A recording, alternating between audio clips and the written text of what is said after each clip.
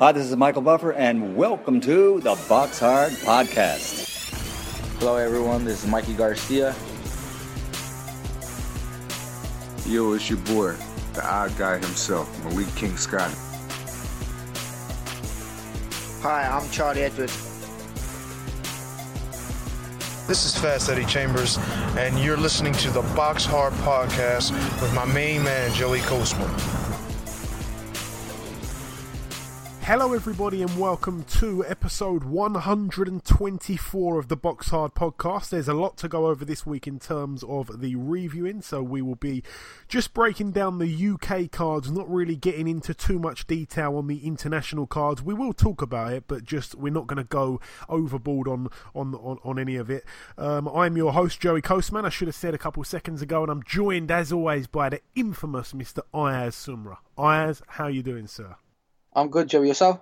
Very good, my friend. Very good. It's also going to be a little bit of a different show this week. In part 2, we will be speaking to two fighters that are both fighting each other in just a couple of days' time. So that one will be quite exciting. I'm looking forward to doing that. But both fighters, their English isn't so good, so I'm not quite sure how good the interviews are going to end up being, but I will try to do my best to get through those, and hopefully it makes for something quite exciting. I think it may be the first time we've ever done that. I know that we've had two guys on before that were supposed to be fighting each other, but this fight's actually happening, and it's going to be a world title fight, of course, and I'm really looking forward to that. But anyway, with no further ado, let's get into part 1.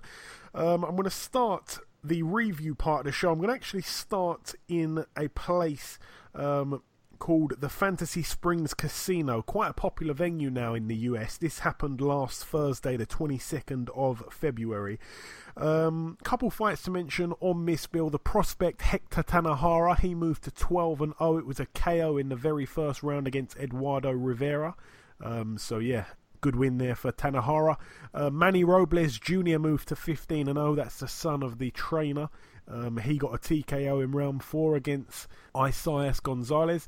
Also on this bill, the top of the bill here, Joseph Diaz, 25-0, took on former world champion Victor Terrazes, who was 38-4 with 2 draws going in. Terrazes was down twice in the first round, and he was counted out in the 3rd round from a body shot. So a KO in round 3 there for Joseph Diaz. Once again, he seems to keep impressing, and I really want to see him stepped up against some of the bigger names. I'm not saying that this guy wasn't a huge step up, because it really was, but you know, I want to see him in there with some of the other great featherweights in the world. But anyway, he defended successfully his NABF featherweight title and also his WBO NABO featherweight title. So all the very best to Joseph Diaz, now 26-0. Moving over to Germany now.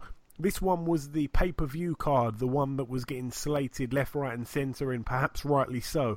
A couple fights to mention on the bill, because I remember the undercard wasn't announced at all until like literally 1 or 2 days before the fight. I think we did the show last week, and I don't think that they were confirmed at the time. So it was quite surprising to see some of the names on this one, but I'm going to start here with Leon Bauer. He moved to 13-0. He's a bit of a prospect.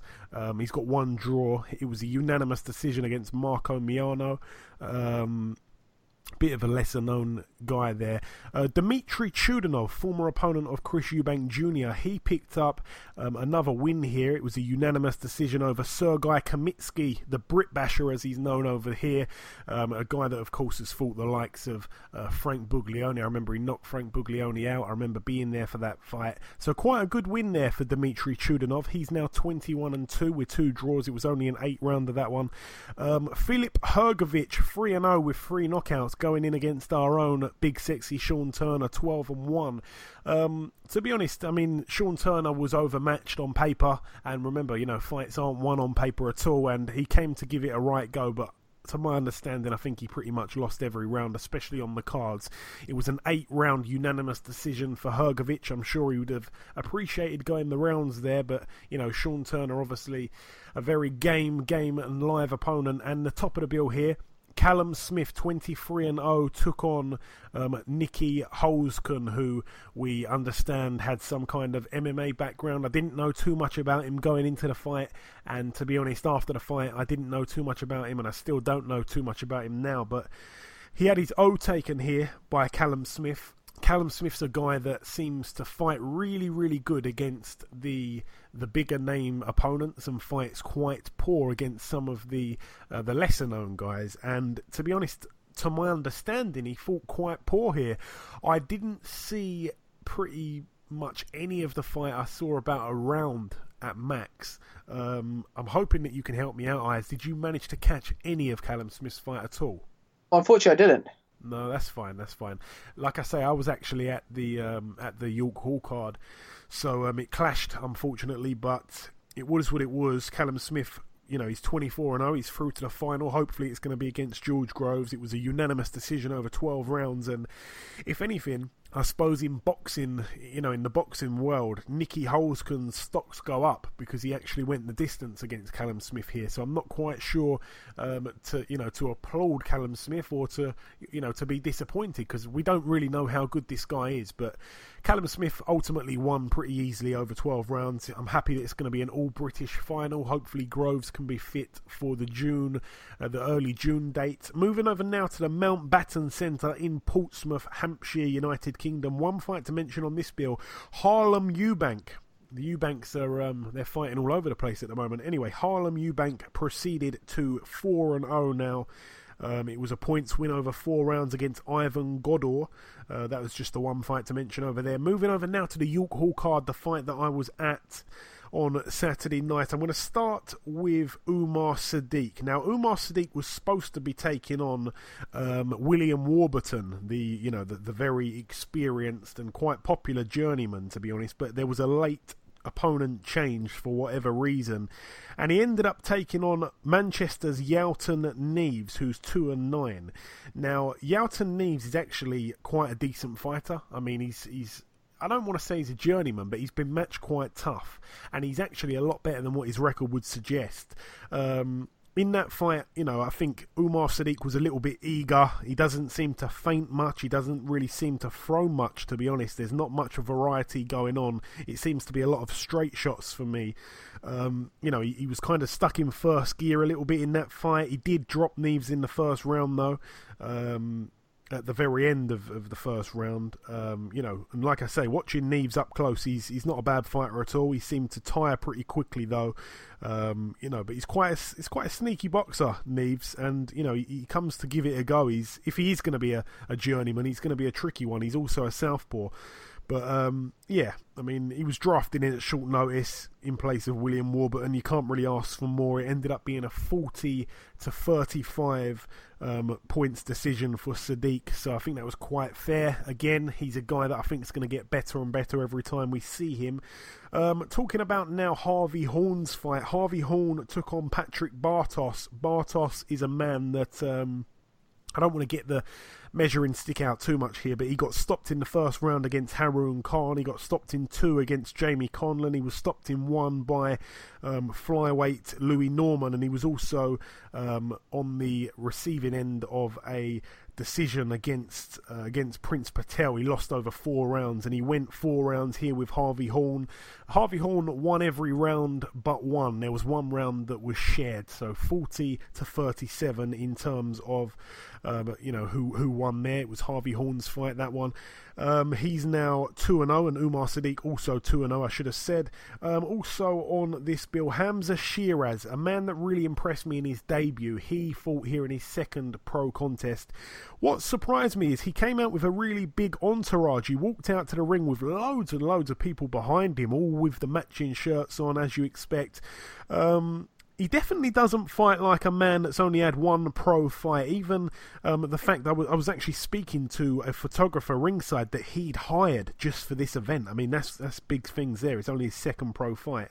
I was talking to his photographer, who actually told me that he reckons that Hamza Shiraz is going to be bigger than Amir Khan eventually. I did say that, he's got a long, long way to go. I think it's a bit early for that. But boxing-wise, I like what I see from Shiraz. He doesn't rush his work. I like the timing. He's very good with his timing. He doesn't seem to waste many shots. He's very accurate. He uses his distance well as well. He's quite he's got a long frame to him. It seemed like the journeyman that they drafted in, I'm probably being a bit disrespectful here to call him a journeyman, but the guy they got in, he seemed to have I don't think his style was really right for Shiraz. I mean, Shiraz won. It was a 39 points to 38 fight, so it was very close on the score there from the referee. But the opponent was very durable, and the guy that he fought, I can't remember his name now. Let me just quickly grab it. His name was Christian Gomez. He was 6-30 going into the fight, and of those 30 losses, he'd only been stopped twice, so he was clearly quite a tough guy. And the guys that he was stopped by was Mark Heffron. Obviously, I think he's something to do with Ricky Hatton. He's a good fighter, and also Felix Cash, who we know very well. So, good fight there for Hamza Shiraz. He's now 2-0. Also on this bill, Boy Jones Jr. He took on a guy called Ronaldo Mora, who's 7-31 with 1 draw going in. Boy Jones 14-1 with 1 draw. This guy had also took on Zelfa Barrett. He got stopped in 4 rounds by him. He got stopped in 3 rounds by Kid Galahad, and he went the distance with Tommy Coyle. But Boy Jones, I thought he'd probably stop him. He was finding it quite easy to land uppercuts as early as the first round, and as the fight went on, it was a bit of a boring one, to be honest. Boy Jones, he can box and he can fight, and it kind of was one of those fights where he kind of got caught in the middle of fighting and boxing, and it ended up being quite boring, like I say. But he ended up winning a relatively one-sided battle on points, so he now boasts a record of 15-1 with 1 draw. Moving down the card, or up the card I should say once more, we're going to now talk about the fight between Nathan Gorman, 11-0, and Morgan Dassault, who was 4-1. We didn't know much about Dassault, obviously. He was a Frenchman. He was down in the first round, and I like stuff that I see about Gorman. He got clocked a couple of times in the fight. He got rocked, but, the heavy knockdown came in that first round. His opponent was really slow. That's one thing I picked up straight away. It was like he was punching underwater a little bit. The second round, the referee jumped in after Gorman was dishing out a bit of a beating, to be fair, and his opponent really had nothing at that point. But Gorman, when he ties you up, this is what I like about him. When he ties you up, he kind of throws your body one way and takes a quick step back and lands like a right uppercut. Something like that, he throws you right into one of his punches. It's quite clever. I like that from Gorman. Some roughhouse tactics there. So he's now 12-0. They're talking about a potential fight between him and Dubois at some point. I think Frank Warren would rather wait about a year's time, so I don't think we will see that fight in 2018, maybe 2019. But I like that. That's a good fight down the line. A second round knockout there for Nathan Gorman. Moving down the card, or up the card once again, Archie Sharp took on a guy, and everybody knows me, I like Archie Sharp, I really do. He took on a guy called Ivan Marotte, who was 18-8 with 1 draw going in. Archie Sharp 11-0, perfect record. The TKO came in round 7 for Archie Sharp. It was a good fight, though. The first round was quite lackluster, I've got to say. There wasn't too much atmosphere in that first round. There wasn't much thrown in terms of punches. There wasn't much landed at all. But the second round, Archie started taking over a bit. Not that he was at any point on the receiving end at all, but, he fought really well in the second round. He looked really good when he let his hands go. Like I've said many times about Archie Sharp, he's got humongous potential. His opponent kept moaning to the referee for absolutely nothing, time and time again. It was getting quite annoying, even for me watching. The fourth round, I'd probably say, was a 10-8 round. Archie was absolutely teeing off on his opponent, and once again showing us he's got a huge left hook to the body. Archie Sharp, he was letting that one go. The opponent also had a bloody nose in the fourth round, if I'm not mistaken. Archie usually boxes in both stances. He's a bit of a switch hitter. I think he's a natural southpaw as well, but he's converted to orthodox, which I find quite bizarre. But usually switch hits and stuff like that, but when he was switching stances, he was only really throwing one punch in southpaw, and then he'd go back to orthodox. I did want to see him, for a little bit longer in southpaw to try and give his opponent a little bit more to think about, sort of thing, but I don't think he really needed to.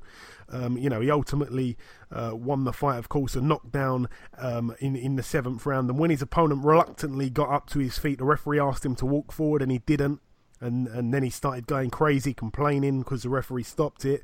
It could have been a language barrier issue. It doesn't really matter. He got battered, to be honest. I even heard the ringside doctor say, wow, this kid's got some moves, about Archie, because I was sat right next to the ringside doctor in the front row. I really do like Archie's style. All the very best to him. He's now 12-0. trying to go through this a little bit quicker now. What else was on this bill? Right, let's talk about the fight that was probably, well, I say probably, it was definitely the fight of the night at this on this bill. Zelfa Barrett, 19-0, took on Ronnie Clark, who had a record of 20-4 with 2 draws. We know Ronnie Clark very well for his fight against Martin J. Ward. It's funny because John Rawlin in the commentary actually said, because when I got home I watched the fight back, and he said in the commentary that Ronnie Clark surely wouldn't win this fight to Barry Jones, and Barry Jones said, this guy's a very live opponent about Ronnie Clark. Well, boy, oh boy, oh boy. I mean, the way I saw this fight, obviously Zelfa Barrett lost his O first and foremost, and it was a 12th round majority decision in favour of Ronnie Clark. He's now the new IBF East and West Europe super featherweight champion. Barrett was down in the 6th round also.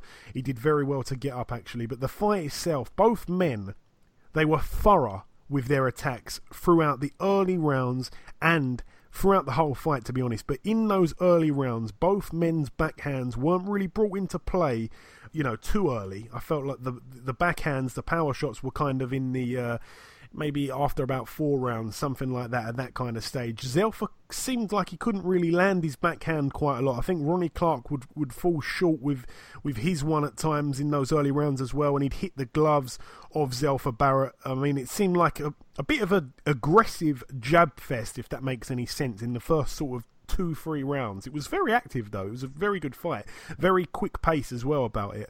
Ronnie certainly fought very well in this fight, and arguably he'd landed the better shots throughout those first 3 rounds, so I think he was kind of getting a bit of a lead early on.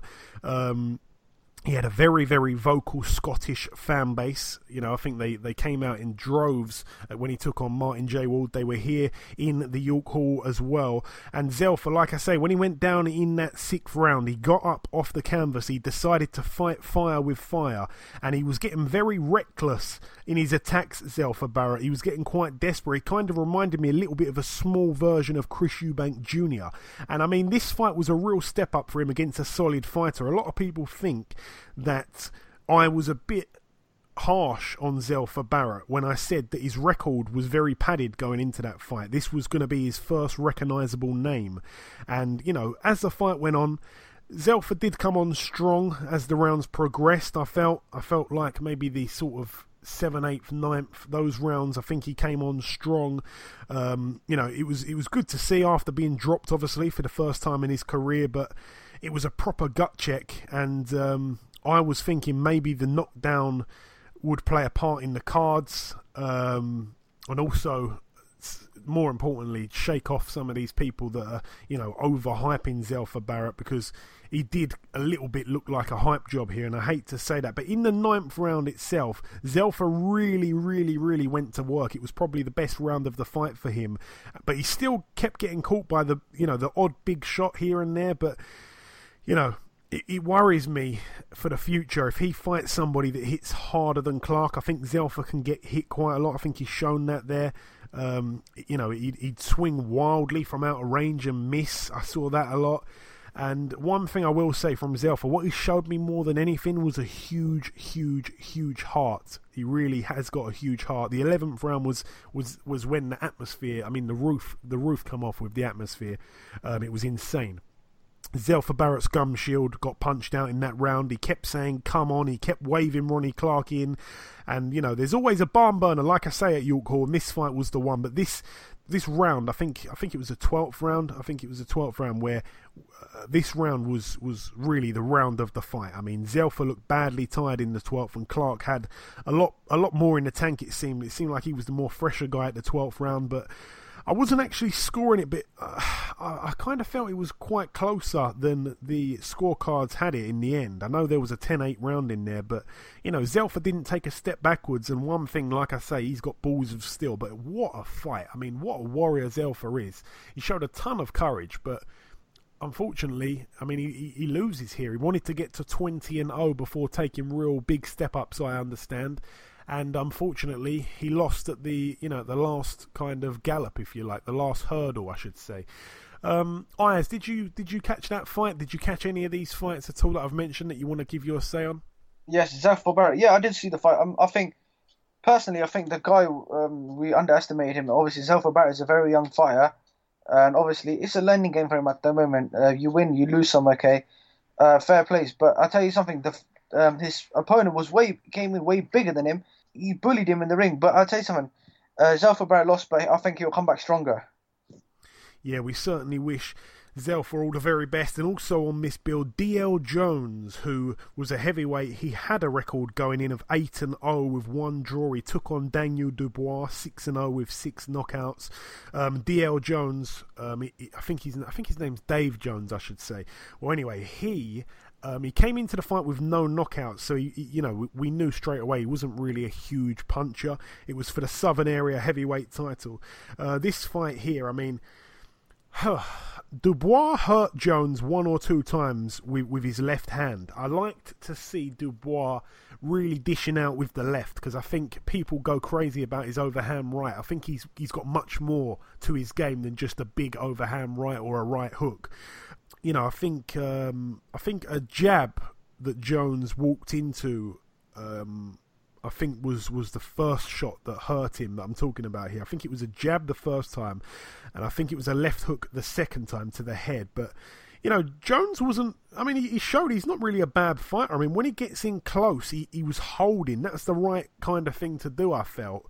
He was trying to keep the fight at range, and he was a slightly bigger man as well. But the heads were going in a lot when they were clinching, and the referee wasn't doing a great job of the fight, in my honest opinion. He wasn't really controlling both the fighters too well. Dubois really got on top in the second round, but Dave Jones, he took Dubois into the third round. That's the first time that Dubois had seen the third round in a pro ring.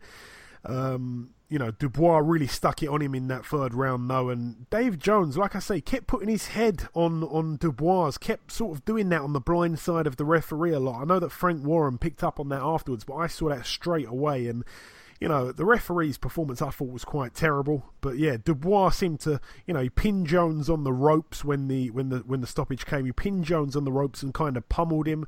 But Jones was firing back. I don't really think he seemed like, extremely hurt or anything. He just wasn't really, I don't know. He was taking a few good shots, but I don't think they affected him too well. I think he showed quite a good chin there. I'd like to see him in with some of the guys at domestic level, like your David Prices and stuff like that. I think he'd definitely take those fights for sure.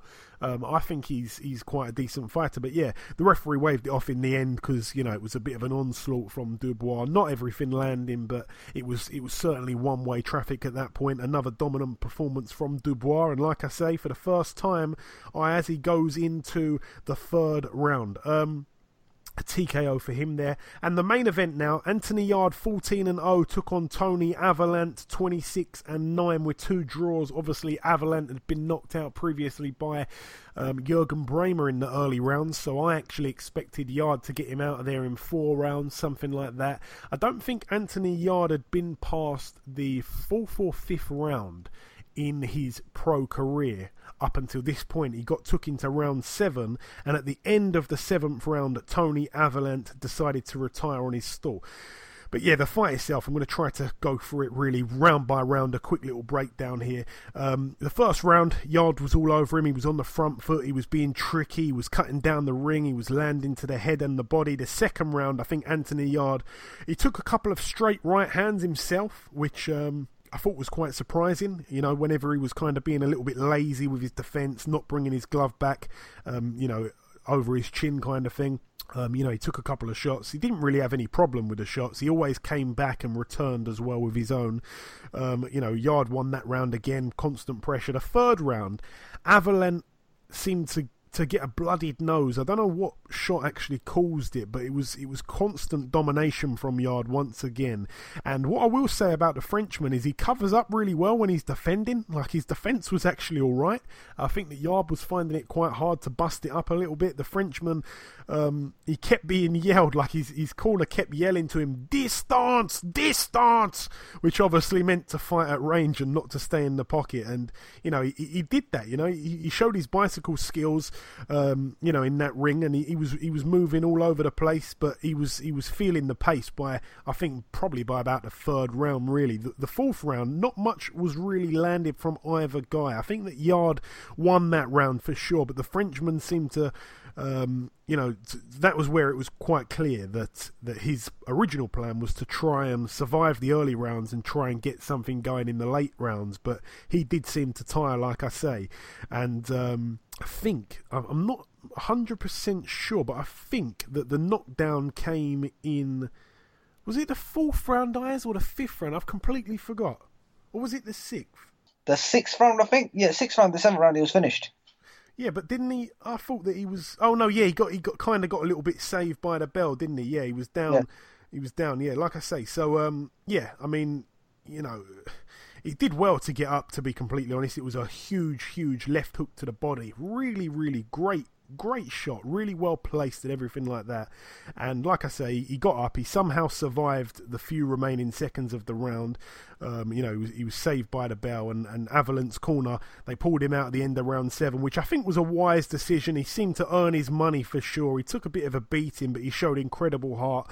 Some questions were also answered on Yarde's gas tank to some extent, like he seemed to be tiring a little bit, to be honest, but this Frenchman was really tough, but, way tougher than his record suggested. 9 losses, only 2 stoppages, and now he's got 3 stoppages in 10 losses.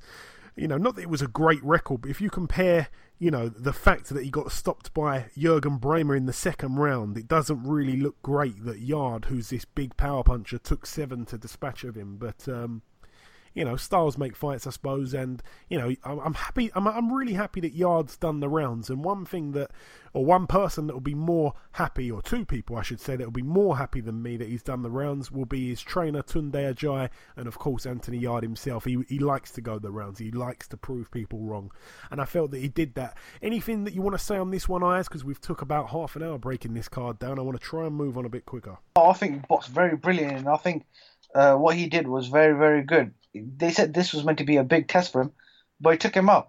Now, I think the fight I want to see him fight now is I really want to see the Frank Buglioni fight, because I think Yarde will beat him.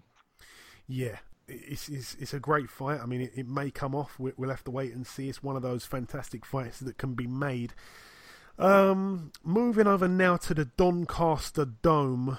2 fights to mention on this bill. Andy Townend, 20-4, took on William Warburton, 24-128. William Warburton's he's had over 150 fights there. This was his 153rd pro fight. It was a 4-round points win for Andy Townend. He's now 21-4.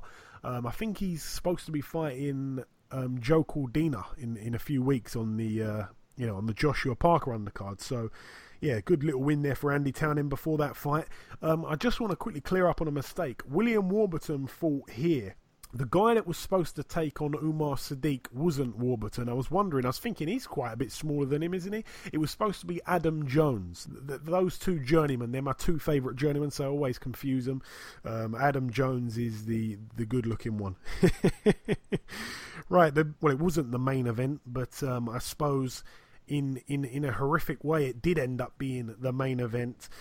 Dex Spellman, 11-0, put his undefeated record on the line here against Scott Westgarth, 6-2 with 1 draw going in. Dex Spellman was on the deck in the 3rd round, and Scott Westgarth was down in the 10th. We were talking last week that Dex Spellman, he's kind of being touted as quite a good light heavyweight on the domestic scene. Perhaps he'll be, he's up there with the kind of guys like your Callum Johnson, stuff like that. He's good on the domestic scene. Obviously, this fight, if you're listening to me now and didn't know, this was a huge, tragic event here. After the fight, Scott Westgarth went back to the dressing room and collapsed. He was taken to hospital and he later passed away. A friend of mine actually was working the event for Boxing Social. I think it was streamed on their Facebook page or something like that. And a friend of mine called Shane, actually, he interviewed Scott Westgarth just moments before he collapsed. And it's crazy because when he got out the ring, if you watch that interview, he seems completely fine. You'd never know that he's about to collapse in about 10 minutes time and he's gonna, he's not gonna wake up from it. It seems absolutely crazy. And of course it's tragic, and obviously the main event was supposed to be Curtis Woodhouse against John Wayne Hibbert, and that couldn't happen. The entire card had to stop where it was. In fact, there were two boxers that were actually in the ring fighting, and because of the seriousness of what had happened with Scott Westgarth, the ringside doctors had to go with Scott Westgarth to the hospital, and therefore they couldn't be at the event. So the fight that was in progress had to be halted, and it went down as a no contest for both men. That was James Flint on his debut. He was making his debut and his fight had to get stopped, and he took on a guy who was 0-26. Of course, that fight didn't end up happening, and the main event, like I say, it would have been quite a good fight between Hibbert and Curtis Woodhouse, but that fight got cancelled. So yeah, tragic, horrific. I mean, very sad. I mean, these things happen very rarely in boxing, but when they do happen, it really hits home. I didn't know Scott Westgarth, but everybody that did know him said that, he was a really, really nice guy, and, he seemed it. He come across really well in the interview, like I say, which was bizarrely 10 minutes before all the rest of the tragedy. So yeah, I'd just like to say, obviously, from myself and Ayaz, our thoughts and prayers are with Scott Westgarth's family, during this tragic event. I think there's a GoFundMe page that you can check out that I think somebody set up in support of Scott Westgarth's family. I think he left behind a wife and maybe a couple of children, which is just even worse, So everybody check that out. And like I say, very, very sad, eh? Yeah, very, very sad. What can we say? But rest in peace. He's had a good career, but what can you say at the end of the day? It's boxing.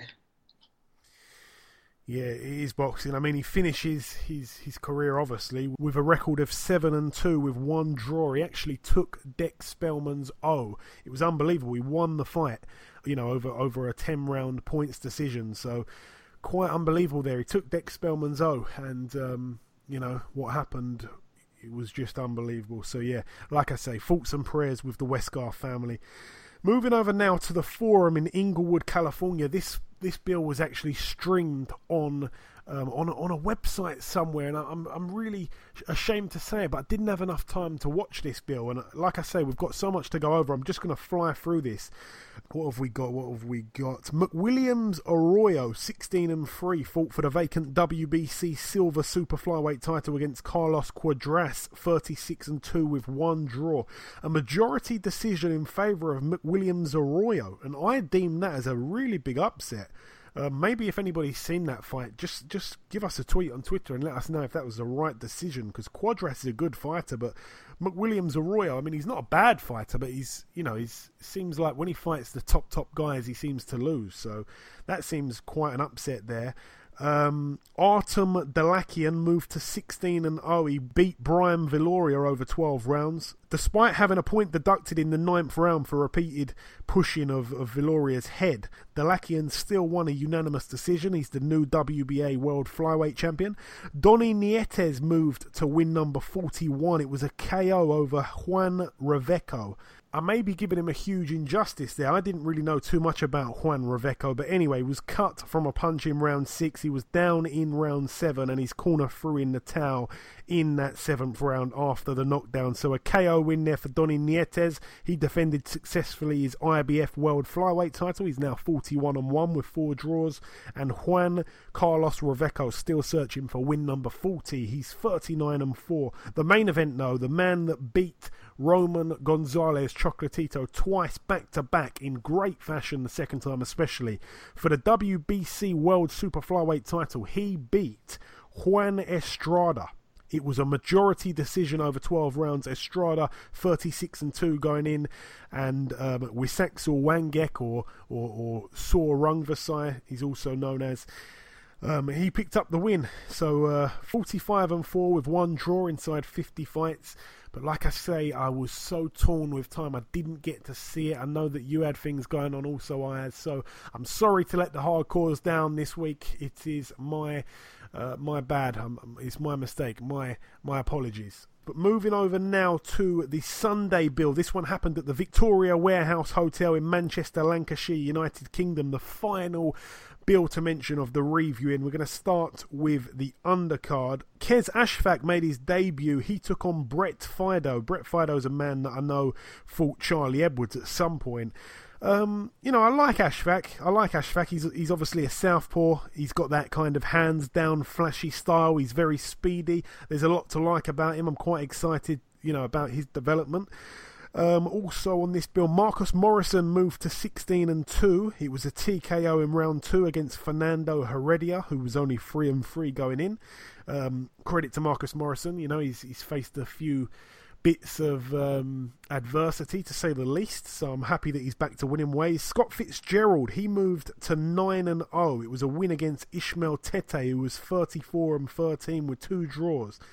Now, Scott Fitzgerald, it was a brutal left hook to Tete's jaw. And Tete, also known, by the way, as the Black Roy Jones Jr. I don't know why, because Roy Jones Jr. is black, and I don't know. I think he must know that. So I don't know why he's the Black Roy Jones Jr. But it is what it was. It was his 50th fight, but unfortunately he couldn't win, and he was stopped. He's never been stopped in the first round before.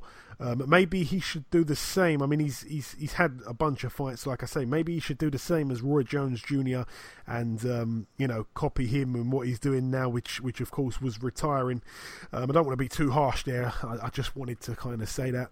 I'm a little bit nasty this week, Scott Fitzgerald, like I say, 9-0, really looking forward to his progression. Also, Natasha Jonas moved to 5-0. She went to points over 6 rounds against Karina Kopinska. That's the first time that Natasha Jonas has gone to points.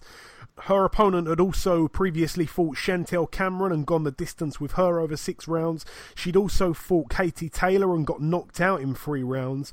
And, after the fight, Joe Gallagher was speaking very confidently when he said that he wants the Katie Taylor fight for Natasha Jonas at the end of this year. And that'd be a great fight. I hope it happens. Moving up the bill once again, Hosea Burton picked up win number 21. He's of course got that 1 loss to Frank Buglioni. It was a points win over 8 rounds against Josip Perkovic, who's now 4-4 with 1 draw. It wasn't really the best bill, this one. It was more of a showcase kind of card.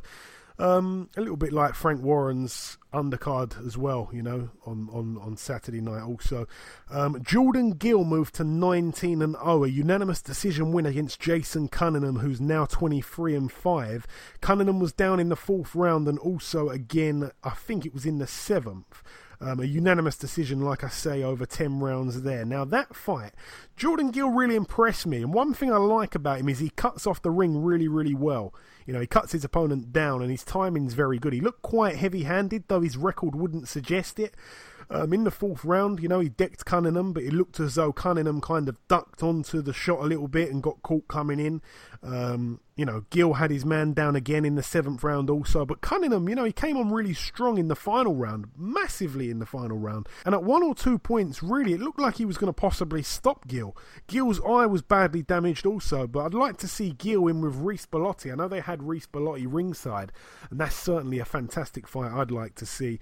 And the final fight to mention, the main event, Lewis Ritson, 13-0, making his first defence of the British lightweight title against Joe Murray, 23-2. Now, the mad thing about this fight was that Joe Murray was saying it was way too soon for Lewis Ritson. He was saying that after he beats Ritson, he wants Anthony Crolla. Boy, oh boy, did he eat those words. The fight started fast and, for me, Murray was getting his jabs off really well. He was having a lot of success with the jab, but when he was backed up by Ritson deployed that big left hook to the body, which put Murray down just 75 seconds into the first round.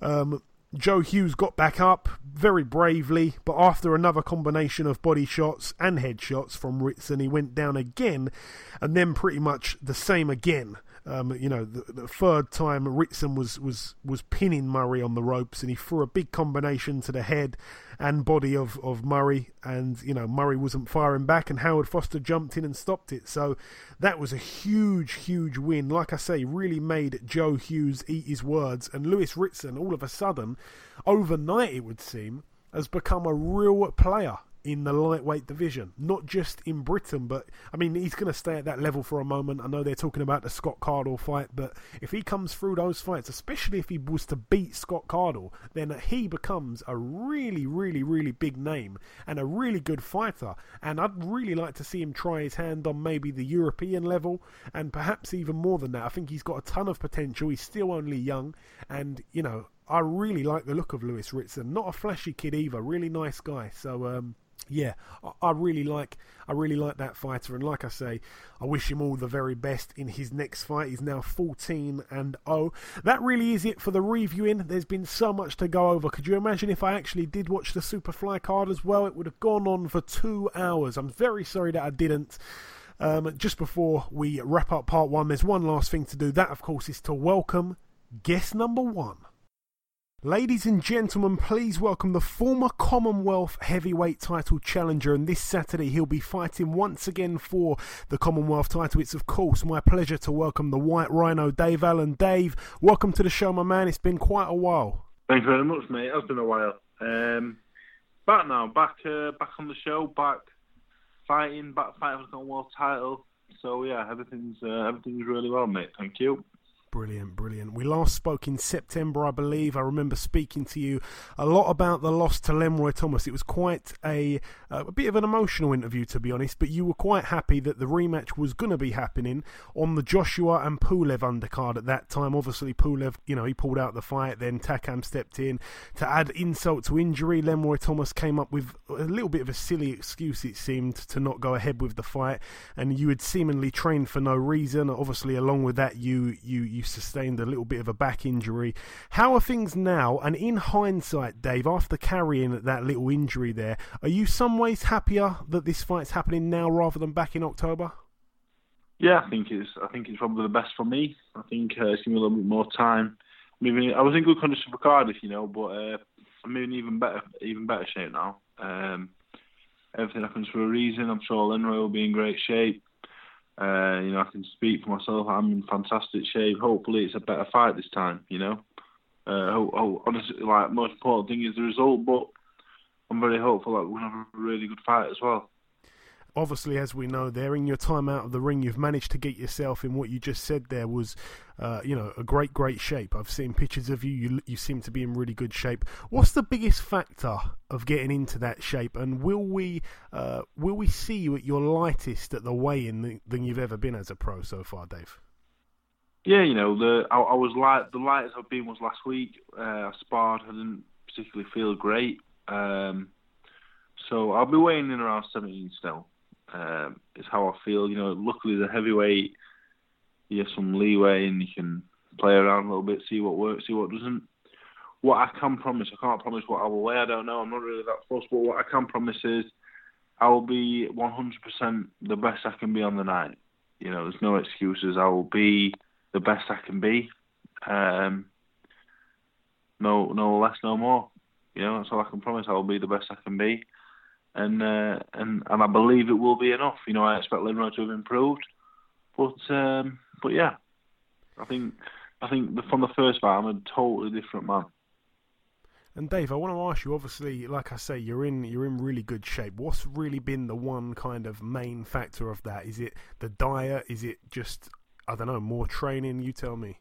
The diet. I think I've always liked to train. I always train, but the eating. Extra running, extra road work on the track, lots of different things. Yeah. But mainly running, diet, more time in the gym, so many things, everything. I'm just a professional now. This fight is very important. It's not the end of my career, but it's a long way back to trying to get to this kind of level. So I put everything into it, and hopefully we'll see the rewards next week. And in the first fight, Dave, I remember you went in with supreme confidence. You believed that you'd beat Lenroy Thomas with relative ease, I suppose. I mean, it obviously backfired. I know that you blamed yourself a lot, but we can't ignore Lenroy's probably a better boxer than most people gave him credit for. And I felt that really, in hindsight, perhaps you'd underestimated him a little bit in the first fight. If that was the case, Dave, and I know that Eddie Hearn has been saying countless times now, this is your last chance. So I want to ask you, do you feel the pressure now, in this fight? And also, is that good or bad if you do feel that pressure? Is it a good or bad thing? I don't feel the pressure of it because it's a great opportunity for me. I'm going to this fight as a favourite. I'm a favourite in my eyes, in the bookies' eyes, a lot of people's eyes. Lenroy Thomas, I didn't show him the correct respect last time. Me at 100% and Lenroy Thomas 100%, I believe I win the fight, I got myself 100% ready physically. Now I've got to prepare myself mentally all week, get in the correct place mentally, keep my weight down all week, keep being sensible, not doing stupid things like I've done in the past on fight week, and go in there and do the business, Lenroy Thomas, like I say, he's a good boxer, If he was an Englishman, a British man, he'd be the British champion right now, I believe. He'd be in and around, with Sexton, probably beat Sexton, so he's a good fighter. I've got to be switched on to beat him, and I am this time. I took it for granted. I was overlooking him. I was looking past him. I seen a few defeats in his record. And I thought it was going to be an easy night, and I've learned from that. I think it was the best thing that ever happened to me losing to Lenroy Thomas last time. And I know, Dave, that you're a realist, and sometimes you've been too honest for your own good in the past. And I almost don't want to ask you this question, but should this fight go the same way it did last time, and you emerged the loser in this fight, where does Dave Allen go from there? I'm not sure, like say, you have to look at it. I say that, well, if you lose, and say, well, you don't think like that. You have to think like that because this is life. This is a possibility. It's a big possibility. It can happen. One shot, I don't turn up on the night. I don't perform, and I'm looking at another defeat at Commonwealth title level. So, you win this fight. I go on to fight for British titles. I'm involved in a very good domestic British mix, and maybe beyond, hopefully. But a loss in this fight is a long rebuilding process. There's two options: I go on the road. High-level journeyman, I would think I would be. I'm not like to do 4 or 6s on the road in Britain. I'm not going to get many fights like that. But, doing what Tom Little and Sean Turner done, fighting your Lee Hergoviches and your Tony Okers and your Joe Joyces, or I go away and I rebuild with 4 and 6 rounders, 8 rounders in my own right and pick up Central Area English titles, So, they're the options I'll be left with if I don't win Saturday night. And I want to ask you about a couple of other fights. Former foe of yourself, Luis Ortiz, will challenge Deontay Wilder for the WBC title a couple hours after your fight. Who wins that one for you, Dave? If I have to say so, I think Luis Ortiz is going to win.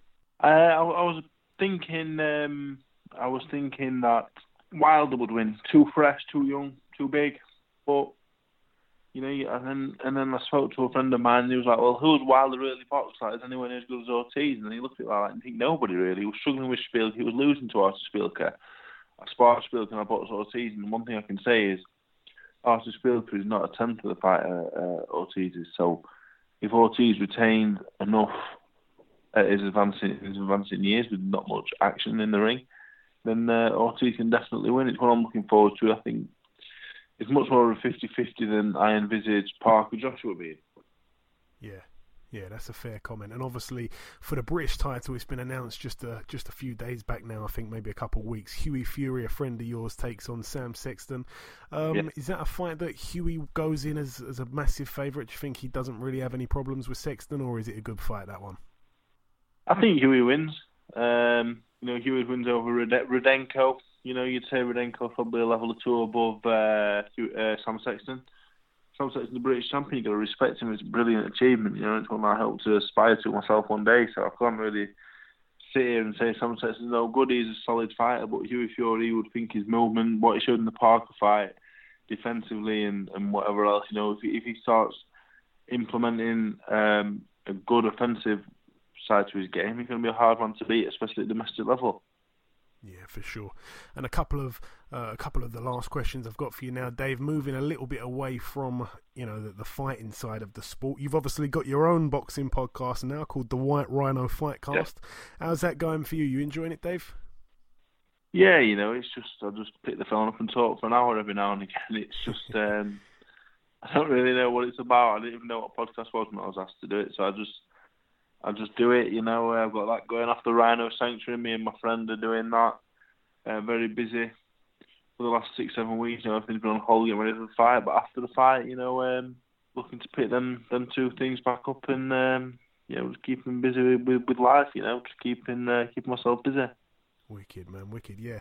Shout out to the Rhino Sanctuary movement. I quite like that. I like the fact that you'll be opening a boxing gym. And as for the comment that you didn't know what a podcast was, you've been on here many times, Dave. You know what a podcast was. I wasn't sure what a podcast was. This was just my mate ringing me up and I talked to him and people listened to it. I wasn't really sure what it was, so... Okie dokie. And also, I've got a bone to pick with you about something else, and excuse the pun. Yeah. The KFC had a bit of a chicken shortage last week. I was so angry for like 5 days. Obviously, me and you very loyal to KFC, but my first thought was that it had something to do with you. Then I remembered the great shape that you've been in. So I suppose in your eyes, KFC have chose a fantastic time to have a chicken shortage while you're in camp, Dave. It's funny because people kept asking me about it, and I had no idea what they was on about, and then I realised, and then I thought that's brilliant because I'm not even eating it. So I'd have been fuming if I would have been eating it, and I'd have gone. If it had happened the day after the fight, on the day of the fight, after the fight, I'd go and get some. I'd have been fuming, but it's worked out all right. They better have some Saturday night. I know that. And finally, Dave, I just want to ask you, you may not want to give it to us, it's up to you. Have you got any kind of prediction for your fight? I know that you're obviously not underestimating Lemroy this time. You know what he's about. You've done the full rounds with him. You've gone the distance. How do you see this fight playing out? How do you have your hand raised on Saturday night? I think the new me, fit, fresh, fast. I think I might just be a little bit too fast, a little bit too fresh and wanted a little bit too much for Lemroy Thomas. I think surprised me last time. He gritted it out at times, at points in the fight, but I wasn't able to put the right pressure on that I needed to break him down, and this time I will. And, one thing I will say is if Lemroy Thomas beats me this time, I will go over, like I did last time, shake his hand and he's a better man. And that's that, I'm 100% ready, fit. Everything has gone perfectly well, no excuses. If he beats me, he's a better man. I don't see that happening. Okay, listen, Dave, well, you know this when I say, that I'm talking the truth when I wish you the absolute best of luck for Saturday night. Thank you for your time, mate, and we'll catch up afterwards when you've got that Commonwealth strap around your waist, I'm sure of it. Thank you very much, mate. Thank you. Okay, now it's time for part 2 on this week's show. This part is the news part. Let's throw it over now to the Trevor McDonald of the boxing world, Mr. Ayaz Sumra. Take it away, Ayaz. Natasha Jonas and Kesh Ashbak will both appear on the undercard of Amir Khan vs Phil LaGreco fight. Yes, both. I was going to say both guys, of course. Kes Ashfaq being a guy and Natasha Jonas, of course, being a female, a very pretty one. That's another story. But yeah, they're both on this bill. It's good to see them both out again. They were both on the bill on Sunday, which was last Sunday, that one that we mentioned just before part 1 ended. So, yeah, it's good that they're being kept busy. Certainly in Natasha Jonas's case, I'd like to see her push on for some titles. I know that she wants that. I know that Joe Gallagher wants that. And like I say, I was quite impressed with Ashfaq. I want to see his development as well. So I'm pleased about that. Anthony Fowler will be on the undercard of Dillian White versus Lucas Brown. Yeah, it's good for Anthony Fowler. I mean, he's getting on all these undercards. He's been quite active since turning pro. I'm really looking forward to that fight, March 24th. And yeah, I'm happy that he's been added to the bill. Hopefully they throw him in with somebody that we've heard of at least this time. But yeah, I'm pleased for him. He'd be very happy to be on this bill. Jose Pedraza has signed a promotion agreement with Top Rank Boxing. Yeah, I mean, Jose Pedraza, I remember when he beat Stephen Smith, he looked so good that night. And then when he took on Gervonta Davis, and Gervonta Davis did a proper number on him, that was where I really wasn't too sure about Pedraza. I don't know if he just had an off night or Gervonta Davis was really that good. we haven't really seen anything, since then, really, of Pedraza, because he seems like he's been inactive. I'm probably wrong. He's probably had a couple wins since then, but they haven't been on a big stage or anything. So to sign with Top Rank, I think is a very clever move. I still think on his day, if he can fight like he did in that fight against Stephen Smith, he was seriously one of the best fighters at Super Feather. He really was. So I'd like to see him in a few good fights, and I'm sure that they will do that for him. I'm sure that Top Rank's the right promotional company to be with. So very, very excited to see him back. And finally, Dale Evans and Shane Singleton have retired from boxing. Yeah, it's funny because Dale Evans, in his last fight, he took on Bradley Skeet, and he's decided to retire. I'm not quite sure why. I think it's because he's fell out of love with boxing a little bit or something like that. Shane Singleton, who, again, his last opponent was Bradley Skeet, he's decided to retire. I think he's just had enough of it all, really. So it's quite strange because both men hadn't really had many fights. Shane Singleton had 25 fights in total, and Dale Evans only had 18 fights in total. And I was just going down Bradley Skeet's record, and he took on John Fane. That was back in 2016 in November. John Fane hasn't fought since. And before that, he took on Alexandre Lapelle, and Lapelle hasn't boxed since. So it just seems quite a bizarre statistic there, that in Bradley Skeet's last 4 fights, 2 of his opponents have retired and 2 of them haven't fought since. So they're currently inactive. They're thrown out of any rankings. I don't know if they're going to be retiring, but it just seems mad. You box Bradley Skeet and then you just retire. You want to give it up because he boxes your head off. Hopefully it happens on the 24th of March when he goes out to Spain. Obviously we had Bradley Skeet on last week's show, and I put the the podcast on Twitter, and someone of the, I don't know who it was, but someone in Spain found the tweet, and they must have listened to the interview, and there was a bit in the interview where I was pronouncing the guy's name and Bradley Skeet couldn't pronounce his opponent's name, and in response they was like, yeah, you're gonna know how to pronounce his name on March 24th. I was like, oh, all right, calm it.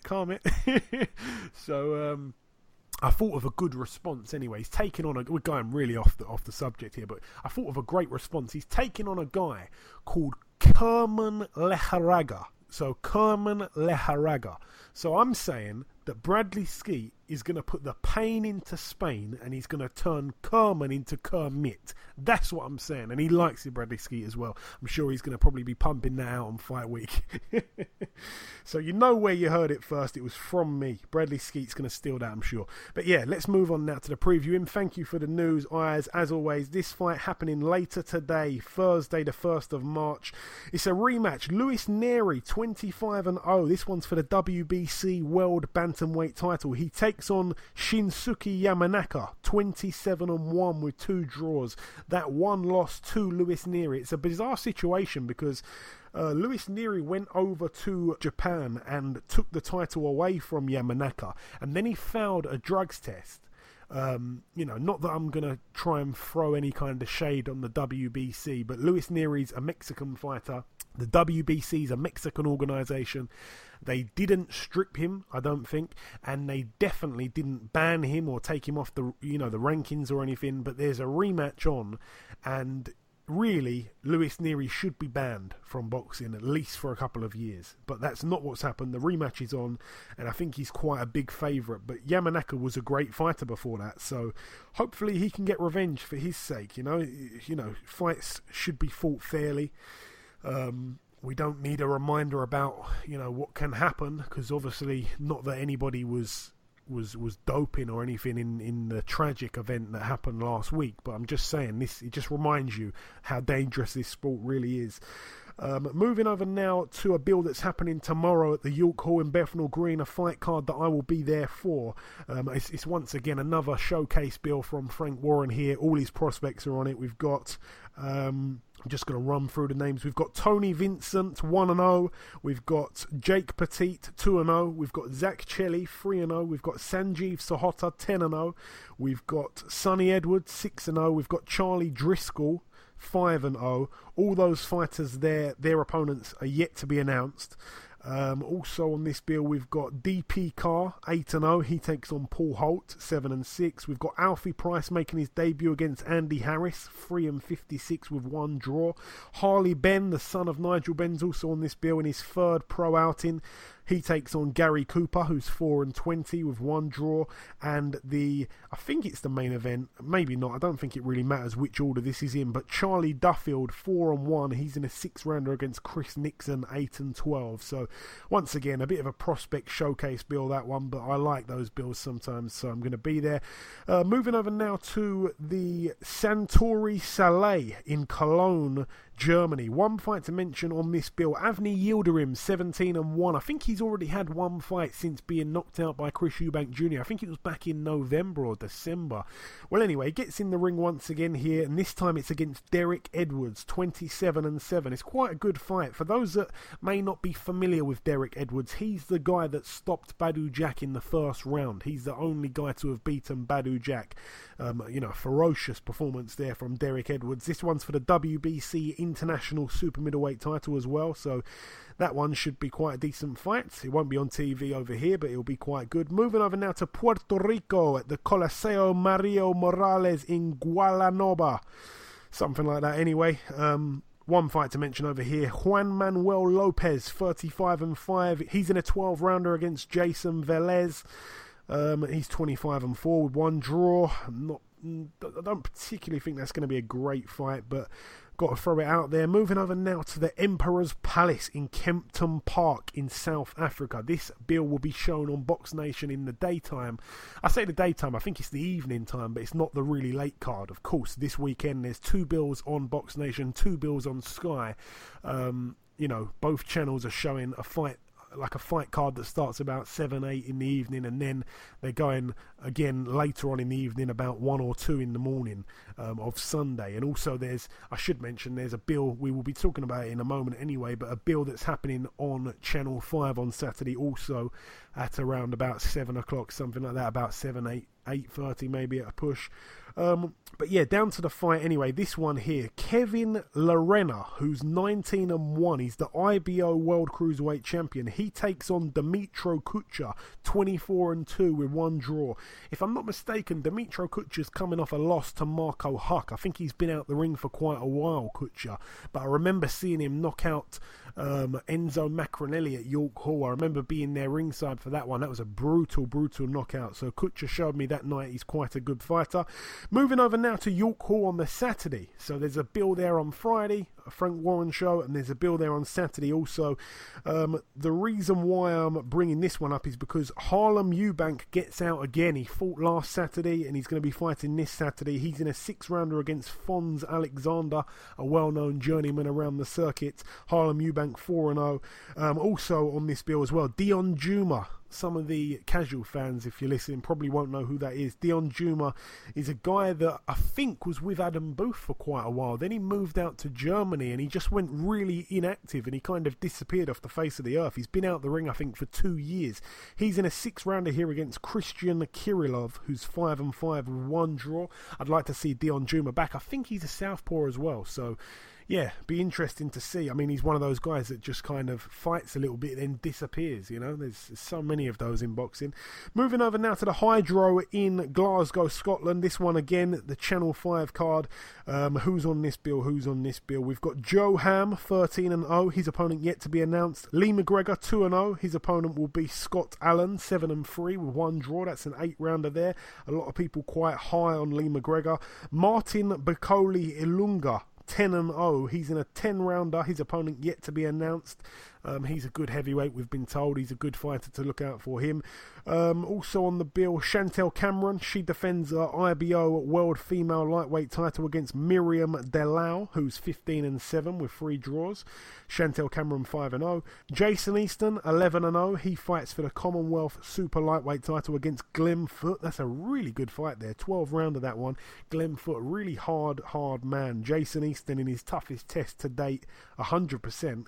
And the main event event, Josh Taylor 11-0 takes on Winston Campos 30-3 with 5 draws. He was supposed to be taking on Humberto Soto. That would have been quite a good fight. This, unfortunately, is a little bit of a step down for that. Again, it is for the WBC Silver Super Lightweight title. I don't know. I mean, you look at these two here. Obviously, Josh Taylor's still on the up. He's got the 10 knockouts in 11 fights. Winston Campos, not really the biggest puncher. He's okay with his power. He's been knocked out twice in his 3 defeats. One thing I will say, he got knocked out by Ishmael Barroso back in 2013. No real shame in that one. Barroso can certainly bang. And before that, he got knocked out in 2012 by Edgar Puerta, who I don't really know. So, but aside from that, I mean, after losing to Barroso in 2013, he hasn't lost. And, you know, he's put together a few knockouts in that time as well. So it should be a decent fight, I suppose, to a certain degree. But he's got quite a padded record, this guy. He hasn't really, fought for any major titles or anything like that. So I'm expecting a dominant performance, really, from Josh Taylor, and probably a stoppage with a body shot at some point in the 4th to 6th round, I'd say, if I had to say so. Oh, I also forgot, we're doing the prediction leagues. There's so much going on. Let me quickly check if we did the Josh Taylor fight. I don't think we did. Let me quickly check. Yes, we did. Right, Ayaz, me and you, Josh Taylor against Winston Campos. The listeners are going with Taylor by knockout. I'm going to go with Taylor by knockout. How do you see Josh Taylor beating Winston Campos on Saturday night? I see Josh Taylor stopping him. Okay, so we're all going with knockout there. That's fine. Moving over now to the Mecca in Regent Circus, Swindon, Wiltshire, United Kingdom. Couple fights to mention on this bill. Luke Watkins 13-0. His opponent yet to be announced. I'm not quite sure if he'll be defending his Cruiserweight Commonwealth title or not. So either way, good fighter Luke Watkins. And also on this bill, the sniper Sam Smith. He's 4-0. I'd like to see him moved along a little bit quicker. He seems to be quite inactive, to be honest, Sam Smith. But his opponent's yet to be announced. Also, moving over now to the Sheffield Arena in Sheffield, Yorkshire, United Kingdom. Few fights to mention on this very good bill. Rocky Fielding 25-1. His opponent yet to be announced. Sam Eggington 21-4. I've heard he won't be on the bill, so I'm not quite sure if that's still going ahead, but his opponent's yet to be announced. Also, Lee Wood 19-1. He's in a 6th rounder. His opponent yet to be announced. Lee Appleyard 12-3 takes on Atif Shafiq 18-2. Really good 10-round fight there. Kid Galahad 23-0 takes on Irvin Berry 23-7 with 2 draws. That's a 10-rounder there. Eddie Hearn has told Kid Galahad that he needs to impress in that one, so hopefully he does. I like Kid Galahad. I got a lot of time for him. And moving up the bill once again, Lemroy Thomas defending his Commonwealth heavyweight title 22-4. He takes on Dave Allen, who we spoke to earlier on in the show, 12-3 with 1 draw. That's a 12-rounder, of course. I really, really hope Dave Allen can get his revenge. He really does deserve it. He's put in so much hard work in this fight. He really, really has. And moving up the bill once again, Gamal Yafai 14-0, defending his WBC International Super Bantamweight title against Gavin McDonnell 18-1 with 2 draws. Once again, a really good fight. Gavin McDonnell was on the show a few weeks ago. I think it was maybe 2 weeks ago. This is it's not the biggest fight of Gavin McDonnell's life, of course, because he's fought for the European title, he's fought for a world title, he's been in some good fights and some good nights, but certainly for Gamal Yafai, this is the biggest fight of his life so far. You'd have to say if Gavin McDonnell loses this fight, then I don't really know what he does from there. It's an awkward and very difficult position to be in. I did say that to him, but if he wins, he's right back at it. He's still ranked with the WBC. And, if Gamal Yafai wins, I mean, the way I kind of see it, it's like Gamal Yafai has got everything to gain. There's nothing to lose here for him. And Gavin McDonnell, he doesn't really have anything to gain. It's all to lose for him. So hopefully he can win the fight. But Gamal Yafai is looking quite good. I know he's the betting favourite also. That's a 12-rounder there, of course. And the main event here, Kell Brook, his first fight at 154. He's moved up in weight, of course, and it's going to be for the WBC Silver Super Welterweight title. So Kell Brook looking to jump right up those WBC rankings. The champion, by the way, in the WBC at 154 is Jamel Charlo. What a fight that would be. Kell Brook, 36-2, takes on Sergei Rabchenko. He used to have something to do with Ricky Hatton. I don't think that he's still anything to do with him, but he's a decent fighter. 29-2. He's not. I think they're saying that he's like this big power puncher. I don't think he is a big power puncher like they're trying to say, but I'm excited mainly, Ayaz, to see Kell Brook at this weight. What are you expecting from Kell Brook, and how excited are you to see him at 154? I'm excited to see him at 154. I think it's a new weight for him, and I think it'll be really good. Obviously, 147 was I liked him at 147, but obviously he jumped, he was very big, and I think that his body, because he had to drain a lot to fight at 147. But 154, I think it'll be a very good fight. Now, if he wins this belt, he may be mandatory for the Jermell Charlo fight, which I think is a very dangerous fight. Personally, I wouldn't go down that route. Well, I'll go down the WBO route, and I know that Saddam Ali will most likely be fighting Liam Smith in his next fight. Should Saddam Ali beat Liam Smith, I'll rather see. I think Kell Brook can easily win the title, because I think Kell Brook can easily beat Saddam Ali, and I think I wouldn't like to see fight Charlo, because I think Charlo is very dangerous. But in this fight, I'm going to go for a Brook knockout. I reckon Brook will stop Rabchenko. But I want to see how good he is, because I think 154. I personally think he's naturally a 154 fighter. But we'll see how he fights in his first fight at 154. Yeah, I'm looking forward to see how he looks. When I say that Rabchenko, I think his power's a little bit overrated, what I mean is I think the knockouts have come against guys who are relatively unknown. The two standout names on his resume is Anthony Mundine, who he lost a split decision to back in 2014, and Tony Harrison, who came up short against Jarrett Hurd for the vacant world title at one point. He got knocked out in the 9th round by Tony Harrison. Tony Harrison is a proper banger though, so no real shame in those, but I think Kell Brook stops him also. And we've asked a poll on Twitter on this one, Ayaz, and the listeners have gone with Brook by knockout also. So, interestingly, 5% have gone with Rabchenko by knockout. I don't know if someone's trolling there, but yeah. Brook by knockout. We're all agreeing so far on this week's Prediction League, so it's not very exciting at the moment. But that's it for the Sky card. Again, that one I think starts at 7 or 8 on Sky Sports. So, there's a lot. There's 5 different shows for the UK fans. There's 5 different shows on TV, and it's just going to be mad. On Friday, the Frank Warren card that I'm going to tomorrow, that's not going to be shown on TV. So I've got that bill to watch tomorrow, and then on Saturday I've got 5 different bills. So my promise will be, though, I'm going to watch all of them.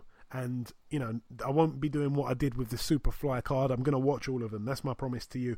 Moving over now stateside. Again, this is the card that's happening in the early hours of Sunday on Sky. So if you're not going to change the channel over, which some people probably won't, this is going to be the bill that you'll be watching.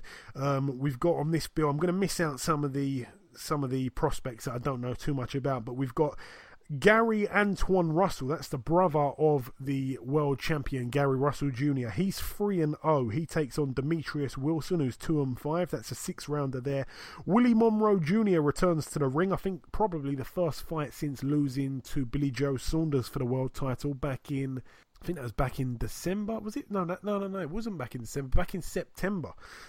In December, Billy Joe fought Lemieux, didn't he? So, yeah, this is an 8-rounder. He takes on a guy called Carlos Galvan.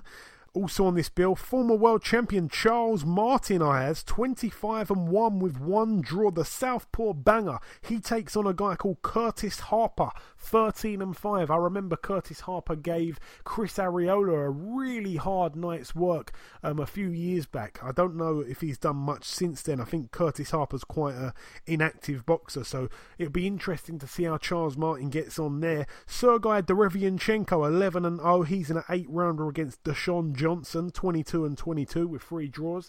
I don't really see Derevianchenko having any trouble with him. Also on the bill, Alicia Napoleon, 8-1, takes on Femke Hermans. I'm probably saying that wrong. The 2 women there are scrapping for the WBA World Female Super Middleweight title. The title at the moment is vacant. That's 10 2-minute rounds there.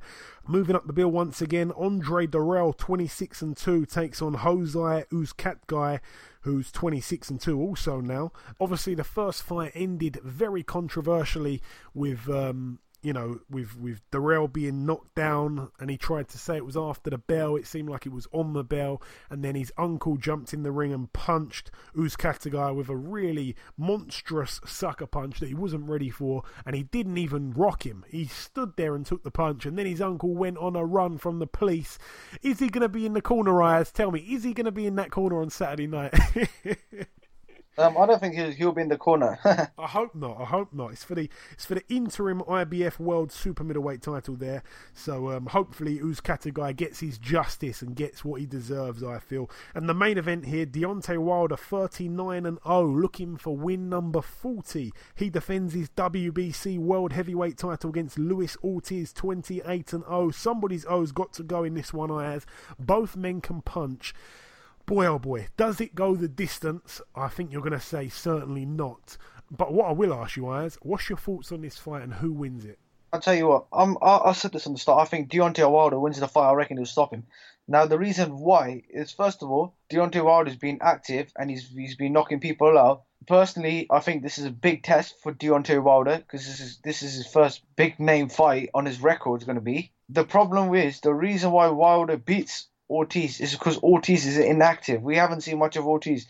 Ortiz's last fight in the UK was against Dave Allen, and since then he's had the ban and he came back. Ortiz is old, and Ortiz has been inactive. That's why I reckon Deontay Wilder knocks him out. Well, I mean, he fought in December of last year. He took on Daniel Martz and he knocked him out in 2 rounds. Daniel Martz is a guy that got knocked out in 2 by Bryant Jennings and knocked out in 1 by Joseph Parker and stuff like that. So it wasn't really like a fight that he was tested in at all. But obviously with the foul drug tests and all that kind of thing, we're not quite sure what version of Luis Ortiz is going to turn up. And, has he got old overnight? Well, I think he's probably got old over the last about 10 years or so. Nobody knows his real age. For me, though, Ayaz, I'm going against you here. I think Luis Ortiz is going to knock him out, and the reason why I say this, I'm always a daredevil when it comes to the predictions, but the reason why I say this is because Luis Ortiz is a very good boxer, and I think that Wilder, and I know that you agree with me, Ayaz, Wilder has been outboxed. He seems like he gets outboxed against most of the top guys, and he just finds that punch, and then it's fight over. I don't think that he's going to be able to do that with Luis Ortiz. I think Ortiz coming at him with the southpaw stance as well. I think, don't get me wrong, if Wilder lands on Ortiz, it is lights out, 100%. But I think Ortiz has got a big shot himself, and I think that he's going to stop Wilder. I truly do. But the listeners, Ayaz, you'll be pleased to know, have gone with you for this one. You guys are in the lead anyway, so I could really do with a win here. 67% going with Wilder by knockout, and only 10% going with Ortiz by knockout. So hugely stacked in the favour of Deontay Wilder, but for me, I'm going with Luis Ortiz. But that's really it for that one. Moving over now to the Madison Square Garden, New York, USA. Again, 2 fighters on this bill we will be speaking to in a few moments' time. They're facing each other, which is quite bizarre. Let's talk about the undercard firstly. Cassius Chaney, the heavyweight prospect, 11-0. He takes on Tim Washington. That's a 4-rounder there. Cassius Chaney, a friend of the show. He's promoted by Kathy Duva's main events. I like Cassius Chaney a lot. Moving up the bill, the brother of Devon Alexander, Vaughan Alexander. I think he did a little bit of time in prison. He's a good fighter though. He's 11-0. He takes on a guy called Jamie Solorio, who's 12-3 with 2 draws. Dimitri Bivol, we'll be speaking to him shortly. He's 12-0. He defends his WBA World Light Heavyweight title against Sullivan Barrera, 21-1. It's a 12-rounder, of course. Dimitri Bivol looking destructive in his last fight against Trent Broadhurst in Monaco. It only went around. One thing about Sullivan Barrera, though, is that he's been down 3 times in his last 4 fights. He's won every fight, by the way, but I just think that Dimitri Bivol, I'm not sure if he hits Barrera, he seems to hit people and they stay hit. So I don't know if Barrera will be able to pick himself up off the canvas here, but, if you're a betting man and there's something about Barrera being knocked down and then getting up to win, I'm sure the odds on that would be absolutely mad, and that is very, very possible because Barrera's got a ton of heart and he's a great, great boxer. I think his chin's the only thing that perhaps lets him down a tiny bit. But I truly wish both men best of luck. I'll be speaking to the pair of them in a matter of moments. But yeah, it's a great, great fight, that one. We've got to pick the predictions on this also, Ayaz. So I'm going to start with you. Dimitri Bivol, 12-0, 10 knockouts. Sullivan Barrera, 21-1. Of course, he can punch as well. The one loss was by decision to Andre Ward. It's a great fight. I'm going to go with this win. I'm going to go with Dimitri Bivol by stoppage. Okay, our listeners have gone with Dimitri Bivol by stoppage also, and I'm going to agree with you once again, as we're all agreeing with each other this week, it seems. 73% going with that. Also, Sonny Edwards, the brother of Charlie Edwards, he's actually fighting tomorrow at the Frank Warren show. He tweeted us saying he can't see anything but a Bivol knockout. I mean, I can see quite a few different things happening, but that's the one I can see most, if you know what I mean. That's the one I can really visualise and see it in front of me. Right, moving up this card once again, Sergey Kovalev, 31-2 with one draw, defends his WBO World Light Heavyweight title against Igor Mikulkin, 21-1, same record as Sullivan Barrera, funny enough. Both men here are Russian. Kovalev's, he's a big puncher. Mikulkin's not really a big puncher. And when I spoke to Kathy Duva a few shows ago, she said that if Kovalev wins his fight and Sullivan Barrera beats Bivol, then it's a natural fight for Kovalev to fight Barrera in a unification bout later on this year. Firstly, I know that we're massive fans of Kovalev, me and you. I'm going with a Kovalev knockout. I'm sure you're going with the same. So I'm going for a Kovalev knockout. Yep, and surely our listeners have gone with the same there. Let me just quickly check that. Yes, 93% going with Kovalev by knockout, 7% going with Kovalev on points, which means that nobody at all voted for Igor Mikulkin. So I wish both men the best of luck. May the best man win, but for me, I think Kovalev will win that one. But I'm really looking forward to that. That's going to be shown on Box Nation. But that's really it for the previewing. I thought there was a little bit more to go over, but there wasn't. So that's it for the previewing. We did the news in this part. We brought you the first guest, the charismatic, colourful, and many other different C's. I'd like to call him a few others. Colourful, charismatic, courageous, and I want to be able to say Commonwealth. Hopefully Dave Allen can do the job on Saturday. We also did the reviewing. We've just done the previewing.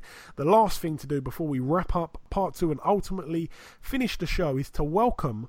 We've got 2 guests coming in, but first, the defending WBA light heavyweight champion of the world, Mr. Dimitri Bivol.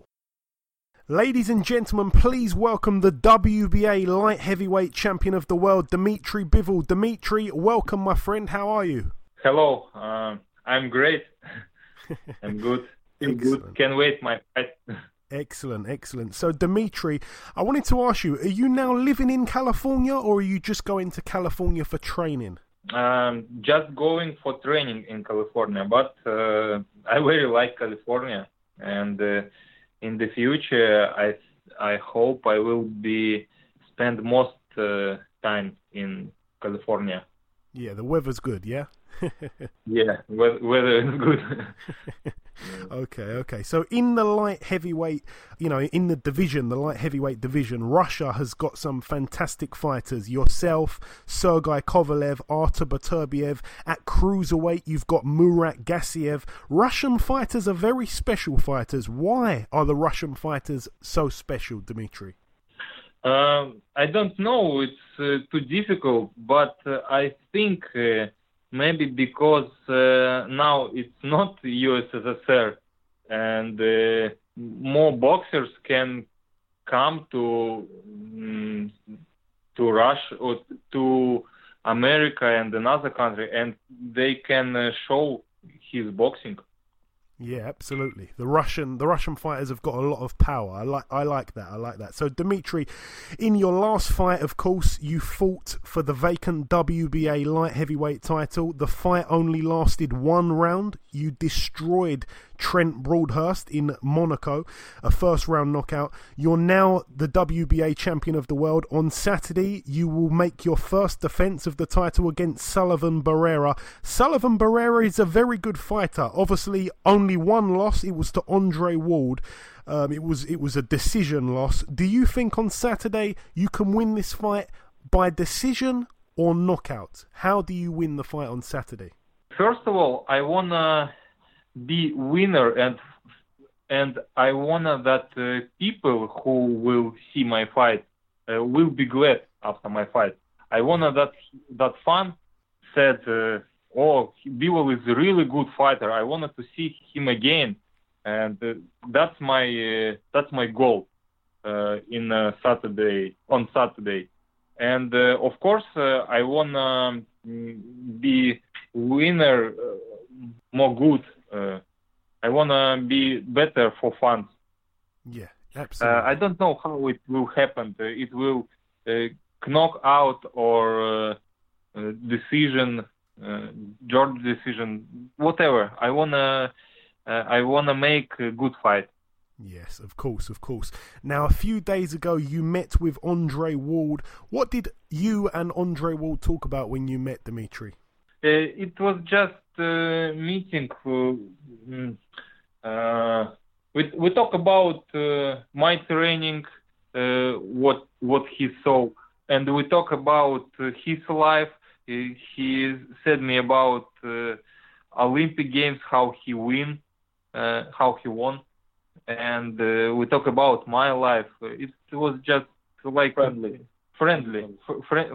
conversation. Yeah, of course.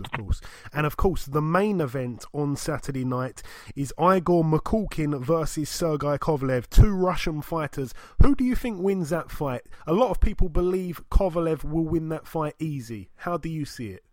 I know that many people think about Mikhalkin. It's too easy for Kovalev, but I don't share their opinion because I think that Mikhalkin is good boxer. Of course, he not famous like Bernard Hopkins or Stevenson, but he really good fighter. Yeah, it's not easy for Kovalev. It's not easy. Okay. I think. Okay. And on May the 19th in Canada, another fight for the WBC light heavyweight title, Adonis Stevenson and Badou Jack. Who do you think wins that fight, Dimitri? It's really difficult, but I know that Badou Jack is in good shape, but Stevenson has good. He has good, more experience, I think. Yeah. And he really uncomfortable. Okay. But I don't know who will be winner. Yeah, it's a good fight. It's a very good fight. And also, I want to ask you, Dimitri, obviously you've sparred lots of different fighters, I'm imagining, from all over the world. Who are some of the best fighters that you've sparred with in the gym? I don't know. When I spar, I do that. Я просто выполняю задачи тренера всегда. I do what the trainer asks me to do and for training. И бывают даже простые оппоненты, и мне с ними тяжело выполнить задачу, которую ставят. And sometimes even with the easier opponents, it might be hard for me to accomplish what my trainer asks me. So I'm working on my own skill set. Okay. And Dimitri, if you win on Saturday against Barrera and Kovalev beats Mikulkin, do you want to fight Kovalev later this year? You can ask me that question after my fight, because I don't know what will happen, and I don't have a plan after my fight. Okay. I focused only Barrera. Okay, I like that. That's very clever. I like that. And finally, the last question for you, Dimitri. Do you have a message for your fans in the UK, in England? Because in England, everybody over here, they love Dimitri Bivol. Yeah, of course. I wanted to say Я очень ценю английских болельщиков, потому что они действительно настоящие ценители бокса. I really appreciate all the English fans very much because they really know how to be fans. They know how to root for boxers. Знают, как болеть за своих боксеров. Это очень классно у них. They know how to root for their boxers, and that's great. They're really good at that. And I wanted to say, don't miss my fight, guys. And I hope I will make you glad. And don't forget about your trainings. Take your gloves and go to the gym. Yeah, because your fight will be shown on the television in the UK also. So I'm looking forward to it. I'm sure the rest of the UK are looking forward to it. But listen, Dimitri, thank you for your time. Good luck on Saturday, and we will speak again soon, my friend. Yeah, thank you. Thank you so much. Okay, and now it's time to welcome our third and final guest on this week's podcast. This Saturday, he challenges for the WBA Light Heavyweight Championship of the World. It's, of course, Mr. Sullivan Barrera. Ladies and gentlemen, please welcome the Cuban light heavyweight world contender, Mr. Sullivan Barrera. Sullivan, welcome to the show. Hey, how are you? Thank you. Hey, it's my pleasure, sir. It's my pleasure. I'm very good. So, Sullivan, obviously your record right now is 21-1. Your only loss was to Andre Ward back in 2016. After losing to Ward, in my opinion, you're a much better fighter today. You knocked out Shabransky, very good win. You beat Joe Smith Jr., very, very, very good win. And, of course, in your last fight, you beat Felix Valera, another great win. Do you believe that you learned a lot when you fought Andre Ward, and it's made you a better fighter today? Yeah, of course, yeah. When I fought Ward, I don't have a lot of name in my back, but now I have it. So then I learning a lot with Ward. That was the very good fight for me. Yeah.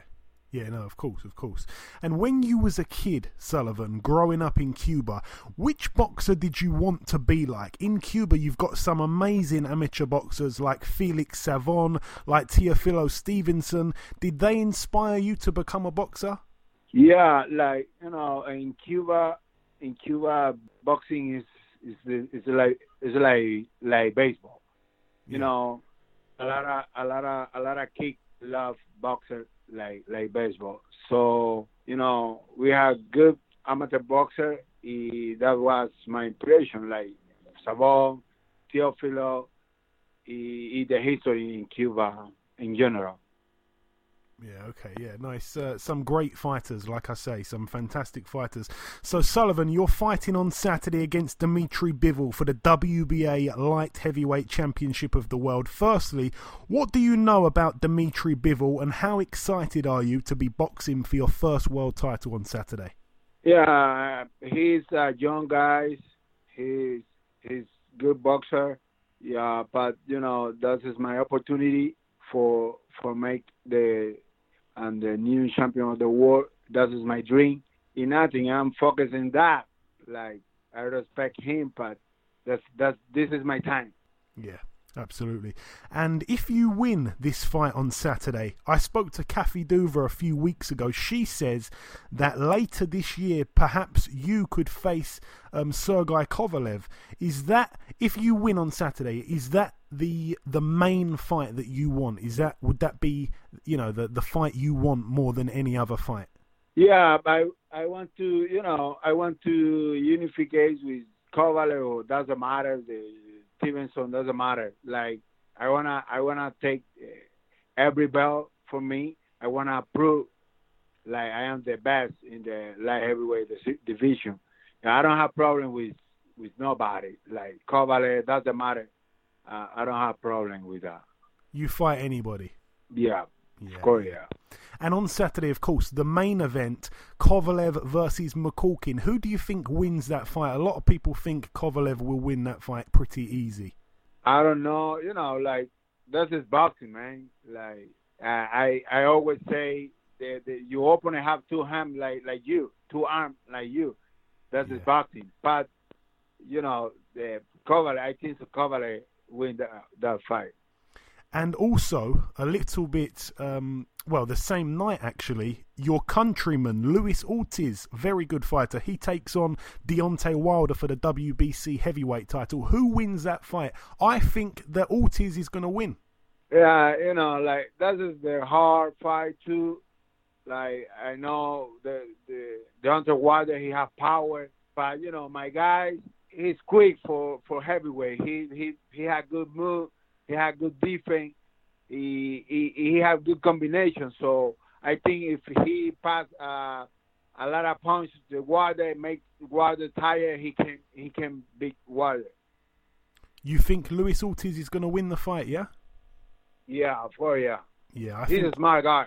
Yeah, I like him. I think he's going to win as well. And I want to ask you also, Sullivan, do you watch boxing when you're not training? Do you watch boxing? And if you do, who are some of your favourite fighters that you like to watch? Oh, yeah. Like, I like watch boxing when I'm not fighting. Yeah, but, for this time, I watch a lot Nicolino Loche from Argentina. Okay. He's he's good. He was very good boxer. Today, like, I watch Floyd. Yeah. I watch a lot. Yeah, that's fine.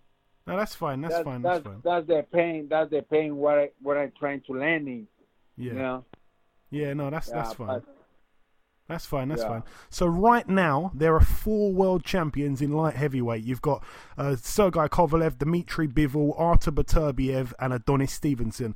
In your opinion, who is number 1, number 2, number 3, and number 4?